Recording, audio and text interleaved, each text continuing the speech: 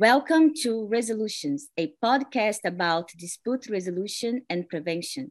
This podcast is a project by the ABA section of dispute resolution to increase the avenues where we can connect.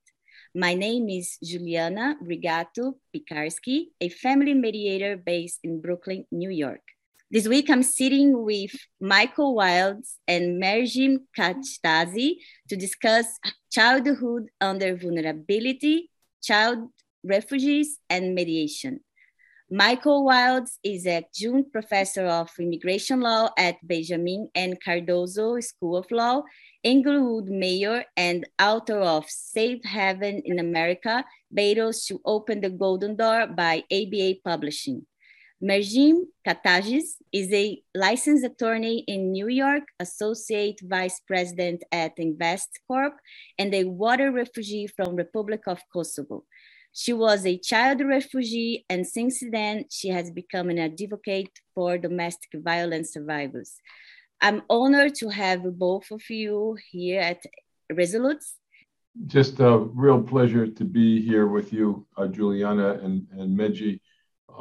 I actually met my wife in my dad's class when he spoke at Cardozo Law School, and the three of us are all alumni of this wonderful law school. And I had two of my four children in my law school class. I now teach business immigration law at Cardozo Law School. So wow. I'm indebted always to this institution that has not just given me the underpinnings of a professional life, but also a family life.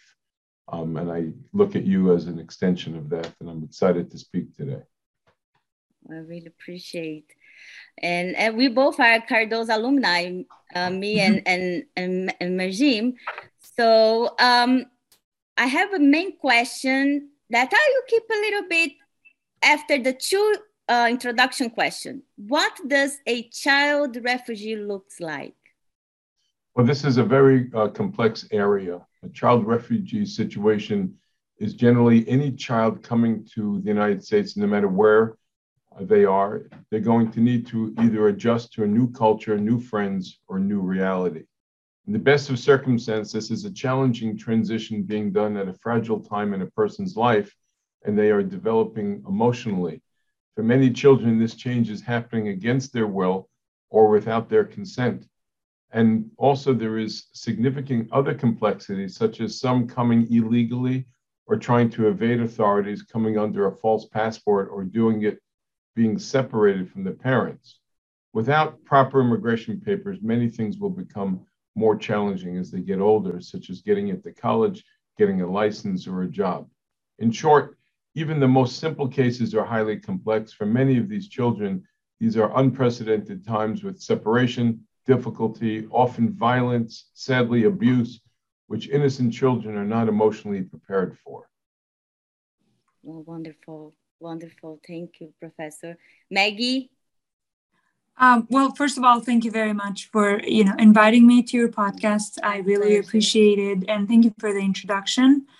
A child refugee to me is something I spent a few months of my life being.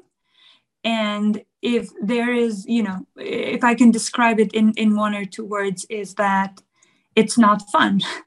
That's all. I am originally from Kosovo, and I was 4.5 years old when the end of Yugoslavia war, which was the war with Kosovo, happened. And we, were kicked out of our houses, and we went to Albania, where we stayed for a few months, for around 3 months in a refugee camp. I remember it was the Belgian refugee camp. And for most of the people who, were displaced, then all of these governments, like the US government, took in a lot of Albanian refugees at that time. But I guess Europe did most of the heavy lifting. I was one of the lucky ones. The war ended by the time that our time came to move away from the refugee camp. So I went back to Kosovo, where I grew up, and I lived there until I was 22 years old. And then I moved to the United States at 22 years old, 6 years ago. I can't, I feel that I've experienced being a child refugee and being a young undocumented immigrant in the United States. It was two, very different periods of my life. But as Professor Wilds was saying, the main thing about being a child refugee is that, one, you're too young to understand what is going on. Two, it's 99% of cases you have been forced out of your house and you don't know where you're going. You don't know where. It's like, jumping from a building and you don't know if the parachute is going to work on the way down. And I, turned 5 years old at the refugee camp, and I just remember being confused and scared and not knowing what was going on and what was, going to happen to me. I can't talk about, being a child refugee, and about the laws in the United States, but from a perspective of someone who has been one, I think it was one of the experiences that shaped me into who I am today. Absolutely. And getting the this point about all the harm that a child in this circumstance is exposed. So please give us an example of a child under vulnerability, because I understand the vulnerability is a concept very broad.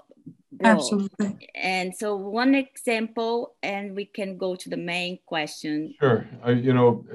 How vulnerable are they? I can give you an example. I have a client who came across the border illegally with a coyote when she was about 12 years old. On that journey, she was sexually assaulted numerous times, which even eventually her husband did not know about until our consultation in our law office on Madison Avenue nearly 20 years later. She had repressed the experience. These aren't uncommon situations. They're often children with difficult home lives, sometimes traveling to a new land without their parents when they don't know the language, and they rely a lot on the kindness of strangers. They're often subject to abuse due to their circumstances and their being voiceless, both due to language barriers, fear of authorities, and etc. Look, all children are vulnerable and depend on adults to protect them. For immigrants in this circumstance, the adults responsible often end up being the worst perpetrators of the abuse. And that, unfortunately, is the cultural experience that we have. Yeah, that is an amazing example. And only to add, I'm so amazed because I have Maggie, that with her background as a child refugee, and Professor Wilds with all his experience in the law work in helping this young human being. And I'm a second generation an attorney who came from a child refugee. My grandfather was a child refugee from the First World War, and he went to the camp in Italy. And I see the impact until today in my values and principles. So this is a perfect podcast episode with basically 3 generations in a pod. So let me ask the question that will be the center of our further questions. Childhood vulnerability and mediation, a successful combination? Very, very good question. Maggie, did you want to address that, or should I? I would actually like to hear your point of view, Professor. Thank you. You're very kind. Look, how does mediation help them succeed? Again, these are clients, these are kids who often knowingly or not have entered the country illegally or otherwise violated our stringent immigration laws. Depending on their circumstances, the usual immigration options may not afford them an opportunity to cure their station, even if they tried to do everything right. In these situations, oftentimes facts are more helpful than law to young children and their journey ahead. Using mediation as a tool, whether it's a USCIS immigration officer, immigration judge, a DHS, a Homeland Security attorney, police officer, or prosecutor, can go a long way in dismissing a removal case, agreeing to grant a benefit, getting a prosecutor to sign off on a U visa, which is a victim visa, or some other remedy. But mediation can really help go to soften the burden and to make sure that the psychological healing and the way justice is meted out is not harsh to somebody often who is innocent but was put in a bad circumstance. Wow. And you answer my third question, Professor, how the mediator looks like and how these neutrals can perform. Meg, you would like to add something?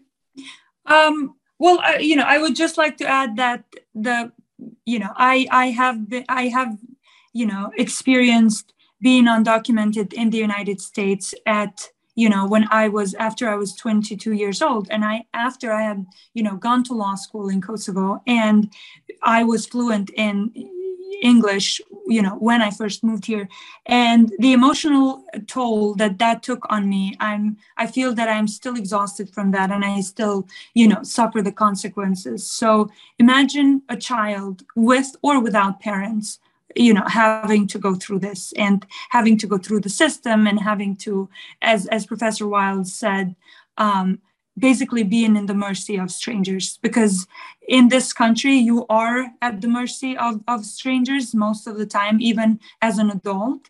But being a kid and going through court dates and going through immigration court dates and the family court being also included in there, it is a big burden to carry. And it goes on forever, and it doesn't have its ameliorative effects. In other words, it doesn't provide access to psychological help. People are kind of left on their own and at the devices of a lawyer. And unfortunately, in our space, they're really, really good lawyers and they're really bad. And if they get somebody in between who's overwhelmed, then they're not going to get the attention. And anytime something is postponed, justice isn't being meted out and served. So I just think that you'll get more compassion, more psychological support, and more social workers in a mediation environment where it's taken out of a courtroom. Again, a lot of the psychiatric and psychological and physical violence has to be healed. And to add and compound it with legal challenges just adds more fuel to the fire. It doesn't take away the vulnerability that you spoke of and give people a chance to go forward. So I am a big fan of mediation, helping them succeed. I agree. And this is a good point both of you touch. The traumas that pass along generations, and other people that sometimes we don't see as a mediator.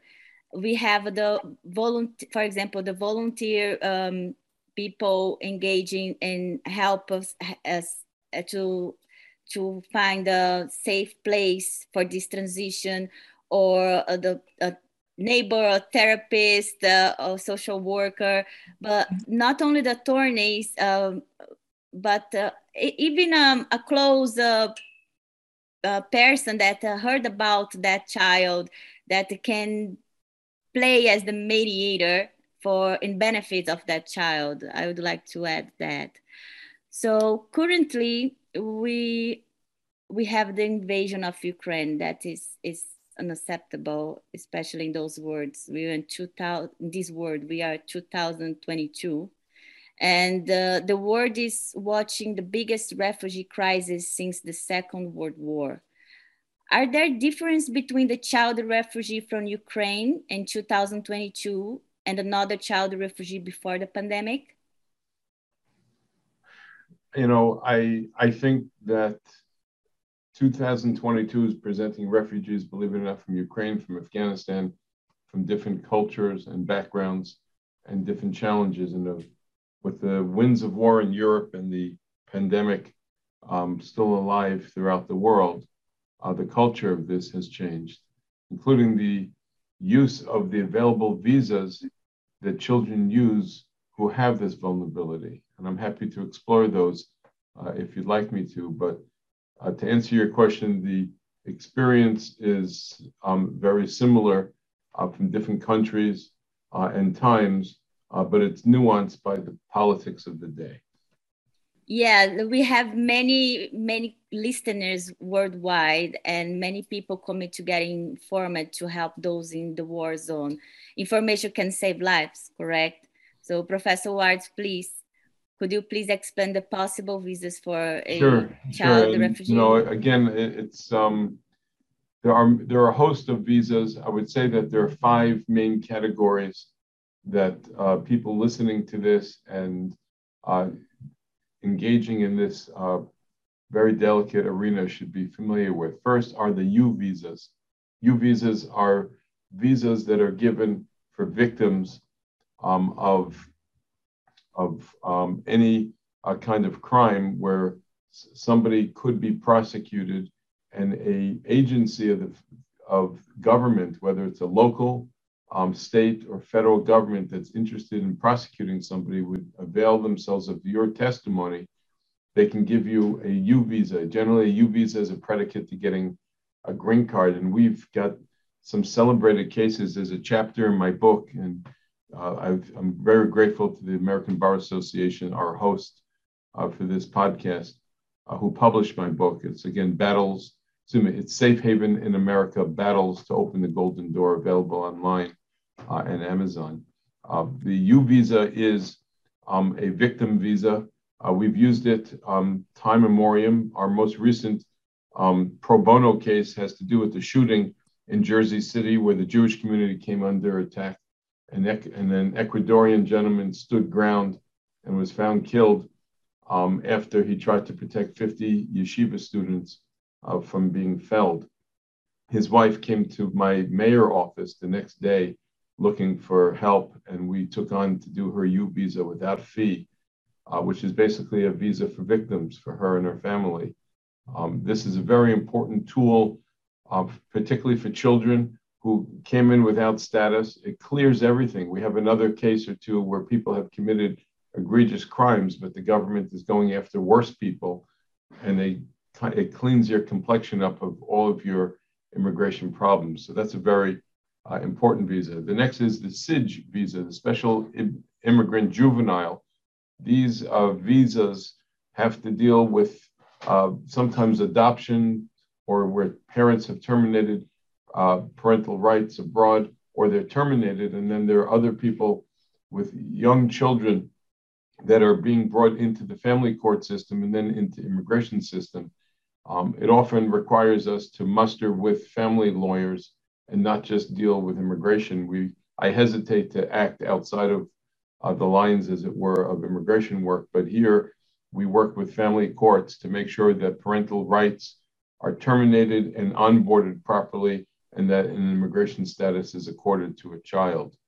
The next is DACA, which is deferred arrival deferred action for children arrivals. DACA actually held out of a case the principles and policies that my father handled. My father, 89 years young, Tibadel L'chaim, he should live to 120, started our practice in 1960, before he started me with my mom, rest her soul, in 1964. But in 1971, enrolled John Lennon from the Beatles, because President Nixon at the time wanted to deport the famous Beatle.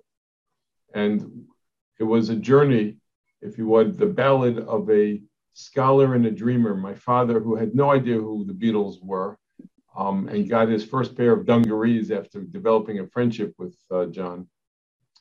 So it was between a scholar, my dad, and John, a talent, a dreamer. And you know his song, Imagine, and you can say I'm a dreamer, but I'm not the only one. Well, DACA are dreamers. And they discovered the underpinnings of the notion of prosecutorial discretion. My father had pure jubilation in mind when, under the Freedom of Information Act, he used that provocatively as a tool and proved that there was a robust system where the government turned their backs and didn't care that a person was a drugster or mobster that had committed murders and kidnappings, because a greater good was had by allowing them to remain here. So by prosecutorial discretion, and for those children brought here by nothing other than the grace of God and their parents, by no act of their own, there is a remedy that's provided to them. It was President Obama in the second term He was known as the deporter-in-chief after his first term that put that forward, and it's again principles on law that our office had something to do with. The next one are the I-130s from adoptive or step parents. These are petitions that go through the family-based systems from family members that can take on, like I said, certain parental rights as well. There's also the T visa, by the way. It's not just the U visa, but T visa for children that are trafficked with their benefits. And finally, asylum law. The United States asylum law gives a direct path for children, particularly who are who have a fear of being returned, either from past persecution or future persecution to countries where they feel that they would be discriminated against based on race, religion, and so forth. Our asylum unit is robust, and these laws have gone a long way to protecting young children. So many times, our judge is compassionate, and you get generally 2 bites at the apple at asylum, both administratively and then before a judge, where it could take years for your case to be had, but there is ultimately compassion that's shown in America's challenges. Wow, Professor, thank you so much for the immigration law class. Oh, Maggie, we got the class. Looks like it wasn't needed after all. I really appreciate, and it was amazing. You touched share about the book. Your father, Professor Leon Wild, he published John Lennon versus the USA, and he was because it was still correct. Yeah, thank God, you know. No, still professor at Cardozo, because once professor, always professor. That's right. So he's still professor at Cardozo, and this is amazing that we have all that opportunities to help legally help the child to not only subsist, but to mitigate what is possible after all the trauma and uncertain times and uncertain future. And the beautiful that we have Maggie here as a successful child refugee. I'm so amazed because Maggie have been inspiring me during my Cardozo days too, and I really am amazed that I have Professor Wild and Maggie to ask the question: as global or local community members, what can we do to help a child refugee? Maggie? Oh, yeah, Professor, thank you. There is a lot we can do, and there is a lot we shouldn't do. Like, you know, if the world wasn't so messed up, and as Professor said, the politics wasn't, you know, in every corner of our lives, we wouldn't even have children refugees. We wouldn't have children refugees from Central and from South America that literally crossed the border here, you know, walking or running or anything because they don't feel safe, you know, in their own countries. And we wouldn't have refugees from Afghanistan who also, you know, don't feel safe and whose life is threatened every day. And when we see, you know, the latest situation in Ukraine, we also wouldn't have those refugees if, you know, if the politics of each country, you know, were better. But since we're past that, and, you know, there's nothing we can do about that, I think, and I am a permanent resident now, so I feel that I can speak on behalf of the United States. You know, something that Professor Wiles mentioned is the very, you know, straight and cold cut between dealing with the lawyer and going through immigration court or family court proceedings, and everything else you have lived as a child, like everything that has brought you here. From my personal experience, fortunately, when I was a child refugee, I left my country together with my parents. And even that, was stressful, and it was an experience that, I will never forget. But I cannot imagine me at 5 years old crossing the Kosovo-Albania border on my own, which, by the way, a lot of people from Kosovo did that because their parents were, either killed or taken away from them on the way, when we were leaving the country. And I think that what, we can do to protect them would be some, as the US, because I live here and, talking on like our immigration system here, create a bridge between, a bridge that is something that connects the children refugees to the courts, whether it's the immigration court, the family court, or even, the DHS, the USCIS, and the ICE, and everything else. Because I believe that, yes, lawyers are very busy and they're very overwhelmed. And I also believe that lawyers shouldn't act as therapists for their clients, even if they're children. But the cut between children and the courts is too steep, and we should be doing something in between, which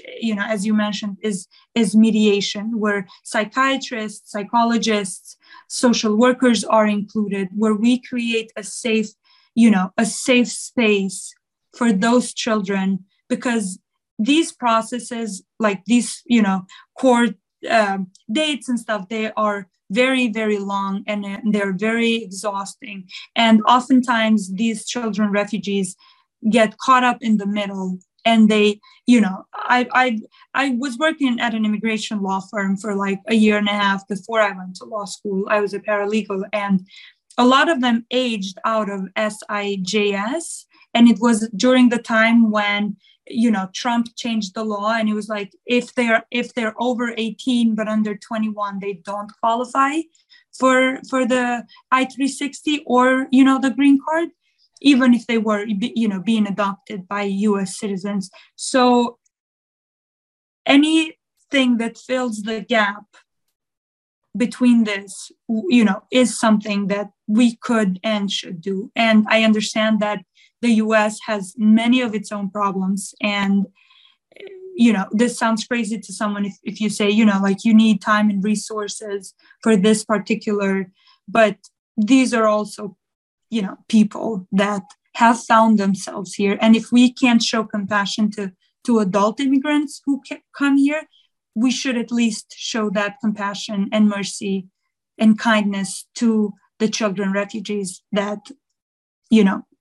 come in here against their will, without their consent, and just find themselves in this crazy world. Well said, Meg.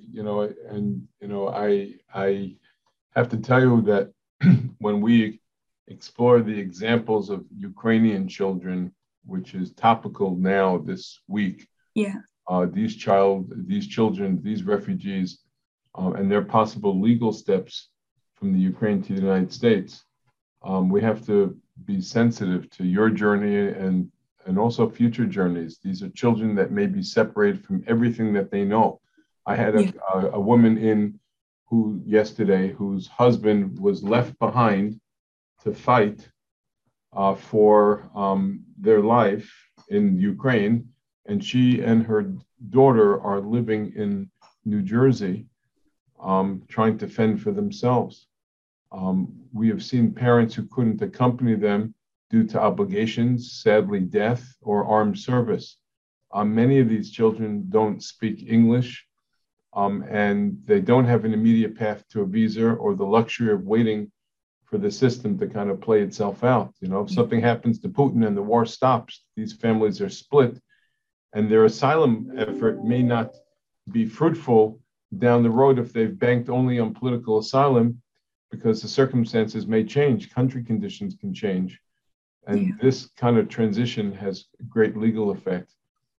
Many families are also resorting to other methods, such as showing up at the border or sneaking across, which may not provide an option to permanently settle. So many people are coming through the southern border from Ukraine, believe it or not, just pleading for asylum because of what they perceive America's politics.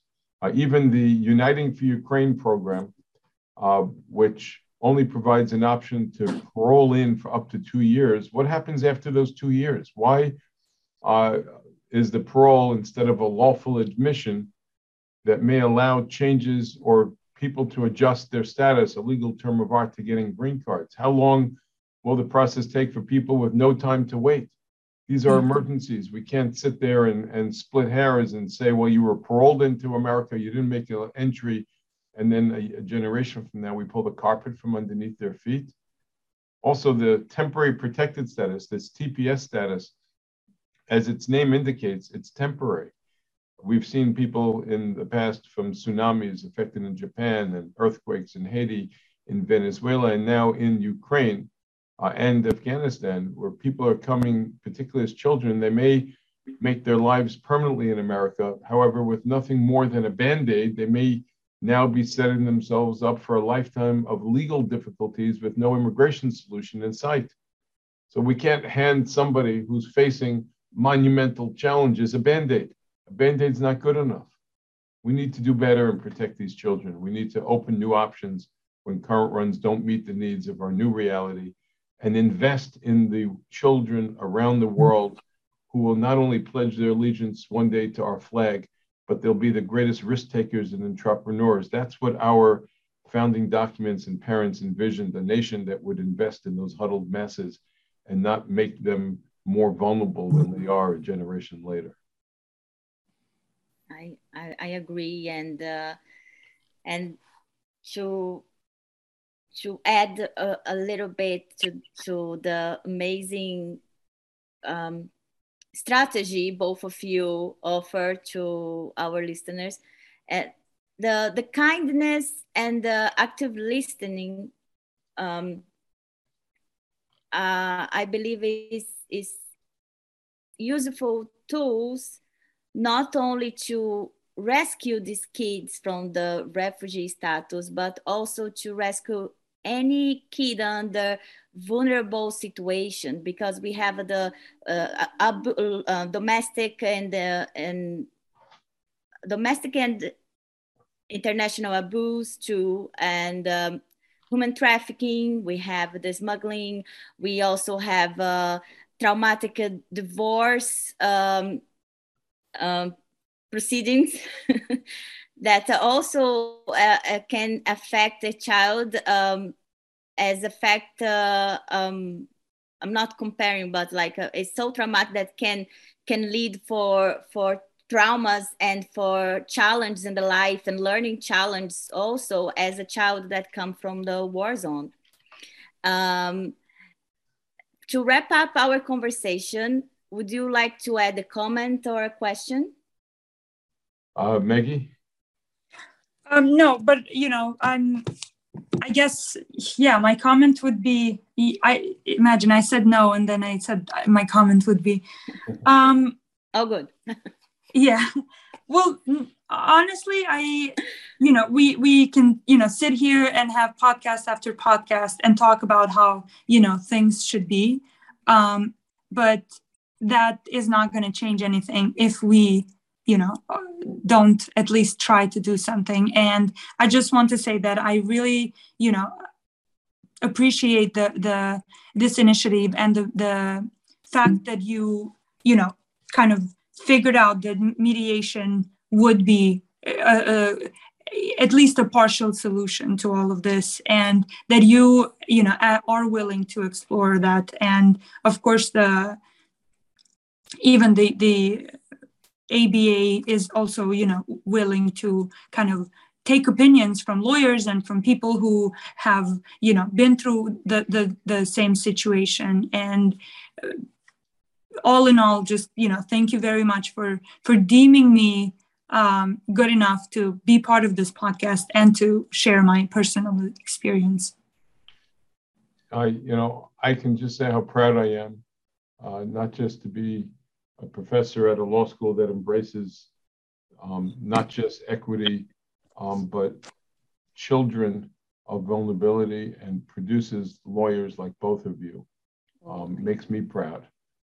Makes me proud that you're able to use the tools, the technology, right after you're graduated. You both graduated pretty recently, and speak other languages and speak the cultures that we need to learn and respect, and that the law turns as a skeleton regenerates its flesh on the future. And this golden experiment that we call America is not a perfect union, but is something that still needs to improve on its cadence and its step with history. As students of history, we all have to realize that it repeats itself, and that what we're seeing is not new, and that the battles that we've won and fought, we have the resources to do, and that we ought to be, as I said before, investing in those huddled masses and those vulnerable children, so that they will not just pledge their allegiance to our nation, but they will help it when we need their help, and they'll feel vested and invested in us. We are not just the moral cop of the world, but we ultimately establish ourselves with that notion. And I have confidence that Congress eventually will get it right, and that we will be judged by children, as I know as a father and now a grandfather, by what we do, not what we say. And it's so important that you and the Bar Association have brought these topics up, and I'm humbled to participate in it, and hope that if anybody needs to reach me, they'll reach out to me. My email is michael@wildslaw.com. That's michael@wildslaw.com. We often handle a lot of these cases for no fee or low bono, pro bono or low bono, so that people will understand where our hearts are as well. It was my privilege. I'm sorry, even I got a little emotional because, well, when a professor in with your career compliment the students, and we both are students that are guided by our professors, especially from Cardozo, is the privilege is our privilege. And I'm very happy for the ABA-DR section trust in host this special podcast. Is our first podcast about a child refugee, and that open the doors for other discussion that can contribute for the community engagement, that in these times is very important. We act with kindness and respect. Doesn't matter if you're in the law world or outside the law world. I would like to add that Maggie she has many siblings, and she inspired us to be brave and to be persistent in our dreams. Doesn't matter if our background is not so supportive. And Professor Wilds, he served more than 30 years as a emergency volunteer.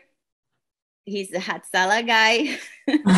So thank you so much for your service too, because the Hatzalah and the other volunteers, emergency volunteers, they are essential, and they are on the first and the front to protect childs. And thank you so much. Our pleasure. Thank you for hosting us. So much. Again, we look forward to an improved condition each time we learn from the last one. I really appreciate. Thank you, Professor Wilds. Thank you so much. Maggie Faluminairs. Oh, Oh, wow. I'm sure that took long. Albanian language is difficult, so I really appreciated that you said it correctly. Thank you very much. Michael and Mergin, it was a pleasure to have you on our program today. Thank you for joining me on the Dispute Resolution podcast.